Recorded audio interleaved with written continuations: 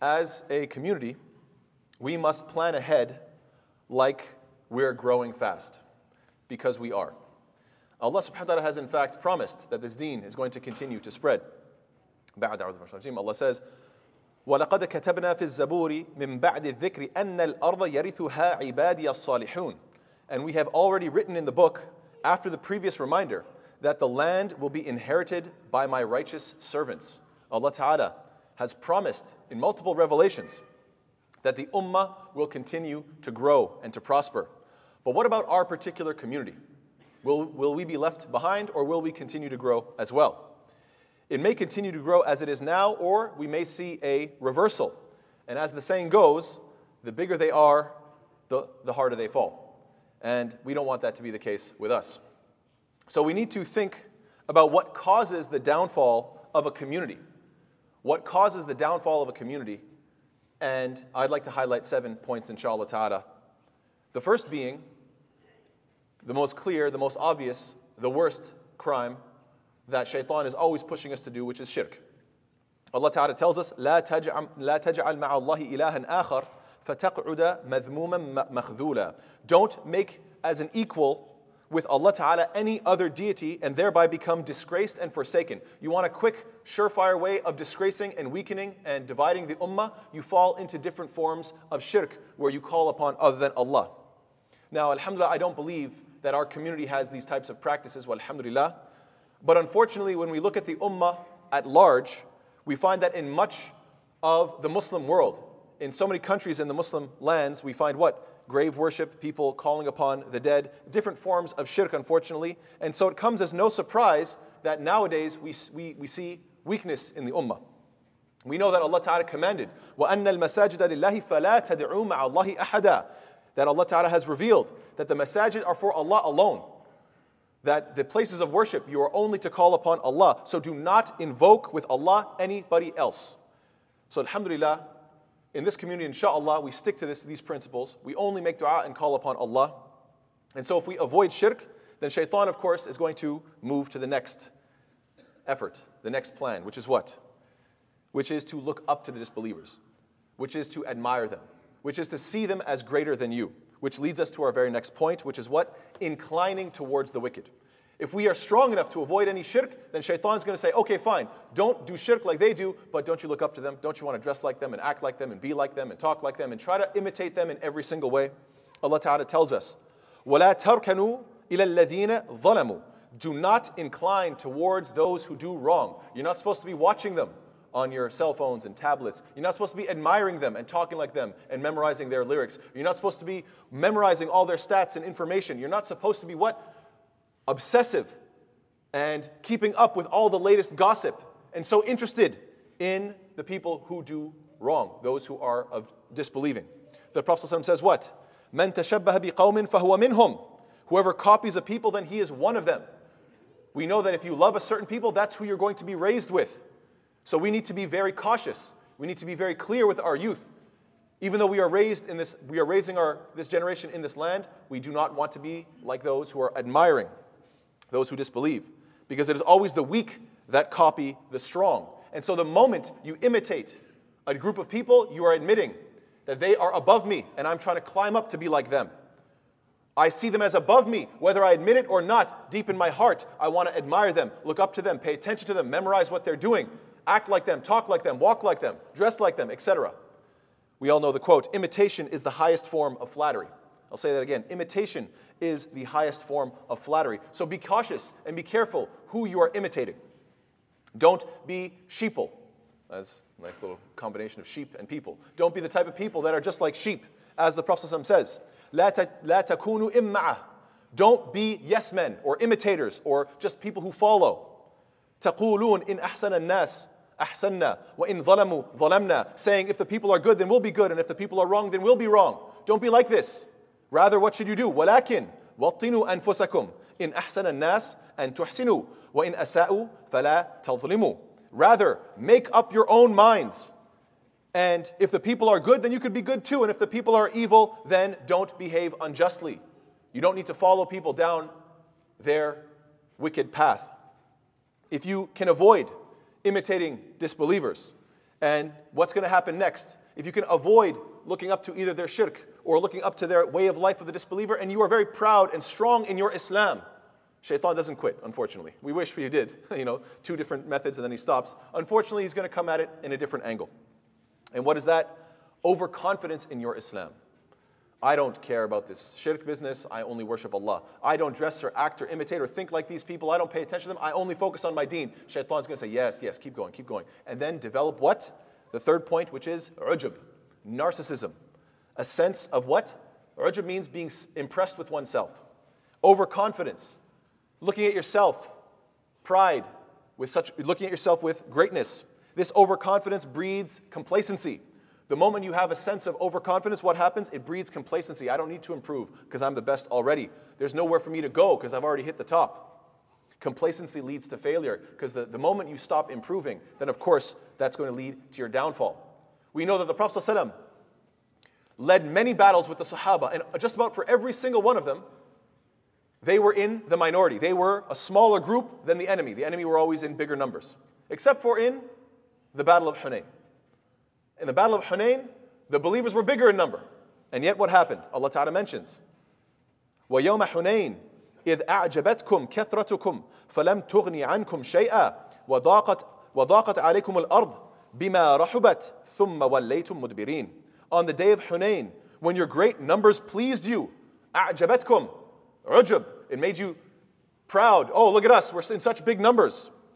So, these big numbers, they pleased you, but it did not benefit you at all, and the earth was confining for you even despite its vastness. You felt like the whole world was constricted on you, even though it was wide and vast. Then you turn your backs fleeing. Can you imagine on all the different battles where the believers were smaller in number, they win. Then the one time that they're bigger in number, they get overconfident. What happens? Well, we know that when you have big numbers, psychologists, they'll call it what? The diffusion of responsibility, right? Oh, well, we're such big numbers, someone is going to go out there and fight. Someone's going to win. I don't have to do it. And when everybody passes the buck, when everybody feels like it's somebody else's responsibility, nobody does anything. This is the danger of being in such a big community. Everybody's thinking, somebody should do something. Someone's going to figure that out. Why is this not functioning? Why don't we have this program? Why are we working on this in our community? Don't worry, someone's going to figure it out. And when everybody's thinking the same thing, that somebody else will do it, nobody does anything. This is very dangerous. This sense of ujub in your community, that can happen on a communal level, but can also happen on an individual level as well. When somebody's ego is inflated, they think they're above improvement. Who is the true friend in that scenario? The true friend is the one who humbles that individual. How many of us avoid this responsibility? If you know someone, if you have a friend who is unfortunately going down the path where they keep on pumping up and inflating their own ego, whether it's due to, the salary that they're making or whatever they're doing in their life, something is having an effect on them. You should be a true friend and address the issue in an intelligent and wise way. Being nice to the arrogant is no better than being arrogant towards the nice. It's a good quote, you should remember it. That being nice to the arrogant is no better than being arrogant towards the nice. We should not be complacent. We should stand up and address this individual. And with pride comes the devaluing of others. Why? Because to make oneself big, you have to make others as small. The Prophet ﷺ says what? Al-kibru batarul haqq wa ghamtun nas. That pride is the rejection of reality, the rejection of truth, and contempt for others, which leads us to our very next point, bi'idhnillahi ta'ala. Point number 4, the belittling and the devaluing of each other. As believers, we're supposed to value each other. The fact that somebody has the kalima of La ilaha illallah Muhammad Rasulullah in their heart should have value to you. The Prophet ﷺ says what? Al-Muslimu akhul Muslim la yadhlimuhu wa la yakhdhuluhu wa la yahqiruhu. That the Muslim is the brother of the other Muslim. He doesn't oppress him, nor humiliate him, nor look down upon him. This is crucial. When you come into the masjid, you should not be looking down on a single person. They have La ilaha illallah in their hearts. So in the same way, if you found a mushaf, a copy of the Quran on the floor, you'd want to lift it up. Well, this person has Quran in their heart. This person has the love of Allah in their heart. It's more important than just what's written on a page. It's in them, in their consciousness, in their values, in how they speak and how they live. So even more so, you want to elevate them when they're feeling low. You should have that attitude. Then the Prophet ﷺ said, "At-taqwa ha-huna wa yushiru ila sadrihi thalatha marrat." He then said, "Taqwa, God consciousness and piety is here." In other words, you can't know how righteous somebody is. You can have an idea. You might have an indication. But at the end of the day, you don't know people's level of taqwa. You can only guess and have some general idea. But ultimately, taqwa is in the heart, and therefore it is between that person and Allah. بِحَسْبِ امْرِئٍ مِنَ الشَّرِّ أَنْ يَحْقِرَ أَخَاهُ الْمُسْلِمِ. And it is enough of an evil that a Muslim looks down on his Muslim brother. It is sufficient as an evil. Imagine if there was a meter or a gauge of evil, and what's a terrible thing, and when does it hit the max? It is sufficient. You want to max out, you're just fine. The moment you start looking down on others, that is sufficient for you as evil. So protect yourself from this evil. When you walk into the masjid, have value for every single Muslim that you see, regardless of the person's clothes, or the car they drive, or the income that they're earning, or the speciality they have at work, or their appearance, level of strength, their social skills, how much charm they have, what type of friends they have. Ignore all of that and focus on the fact that this person is a Muslim, and that is enough for them to have value in your eyes. And naturally, when you see little value in your Muslim brother, then you don't mind undercutting that individual. You don't mind belittling and therefore cheating that person, lying to that person, which leads me to my fifth point. Injustice, oppression, and cheating others in the ummah. This is what leads to downfall. This is what leads to downfall. As Allah Ta'ala tells us, وَالظَّالِمُونَ مَا لَهُمْ مِنْ وَلِيٍّ وَلَا نَصِيرٍ. Those who do wrong, those who are doing injustice to one another, they don't have any protector, nor do they have any helper whatsoever. This community, if we start to belittle each other, and therefore as the very next step, or let's go back a step, if you have arrogance in yourself, and therefore belittle others, and therefore start to cheat each other, what's going to happen? This sort of, you could say, this natural one step after the other. What happens? You will not find help with Allah Ta'ala. As a community, you can see us slowly but surely degrade and fall apart. There's a nice quote that says, if you see fraud and don't say fraud, then you are the fraud. I'll say that again. If you see fraud and you don't say fraud, then you're the fraud. Keep this thought in mind. How often and unfortunate it is that we see people doing fraudulent things towards one another, doing all kinds of injustice and lying towards one another, and we laugh it off like it is nothing. Meanwhile, we know that the Prophet ﷺ would call out a lie when he would hear it. We know that it is a sunnah to not let these things go, but to make it a big deal. As Aisha radiallahu anha, she said, ما كان خلق أبغض إلى رسول الله صلى الله عليه وسلم من الكذب. There was no behavior more hated or more detested to the Prophet ﷺ than lying. ولقد كان الرجل يحدث عند النبي صلى الله عليه وسلم بالكذبة فما يزال في نفسه حتى يعلم أنه قد أحدث منها التوبة توبة. And that a man would tell a lie in the presence of the Messenger صلى الله عليه وسلم, and then he would not be content until he knew that he had repented. So imagine people in a gathering. One person says something exaggerated. One person says something in a way that is not fully true. And that does not slide. This continues to bother. This continues to become a problem until finally the person says, I've repented. I have to repent because I know what I did was wrong. And because the Prophet ﷺ would not let this go as something small. So let's think about this and ask ourselves, how often do we witness people lying to one another and we just simply treat it like it's nothing? Have you ever seen your friend talking on the phone? Oh, don't worry. I'm leaving right now. I'm going to see you real soon. The moment they hang up the phone, they say, don't worry about it. I'm going to leave in about a half an hour. No problem. And then you both just joke about it. Ha, ha, ha, ha. High fives. And now you're just supporting this. No big deal, right? No. When you end up downplaying things that are big, you end up aggrandizing things that are small. I'll say that again. When you downplay the things that are important, like lying, when you downplay that, you will find that, subhanAllah, it's almost like a curse, that you will end up being the type of person that makes a big deal of nothing. Why? Because you have your whole roles reversed. You didn't take lying as a big deal, you made it something small. Now you will find that you will become very busy in trivial, nonsense, minutia. And this leads me to my sixth point. How does a community get destroyed? By bickering over small issues, by bickering over trivia. As Allah Ta'ala says, وَأَطِيعُوا اللَّهَ وَرَسُولَهُ وَلَا تَنَازَعُوا فَتَفْشَلُوا وَتَذْهَبَ رِيحُكُمْ. And obey Allah and His Messenger, and don't dispute over minutia, over small things, over nonsense matters, and thus lose courage, and then your strength would depart from you. Allah Ta'ala says it so beautifully, that this is what happens when you end up bickering as a community over small things. You end up killing your momentum, your passion, your enthusiasm. Any programs that were producing some beneficial results, that all of the enthusiasm was zapped and drained out of it. Why? Because you ended up bickering over nonsense.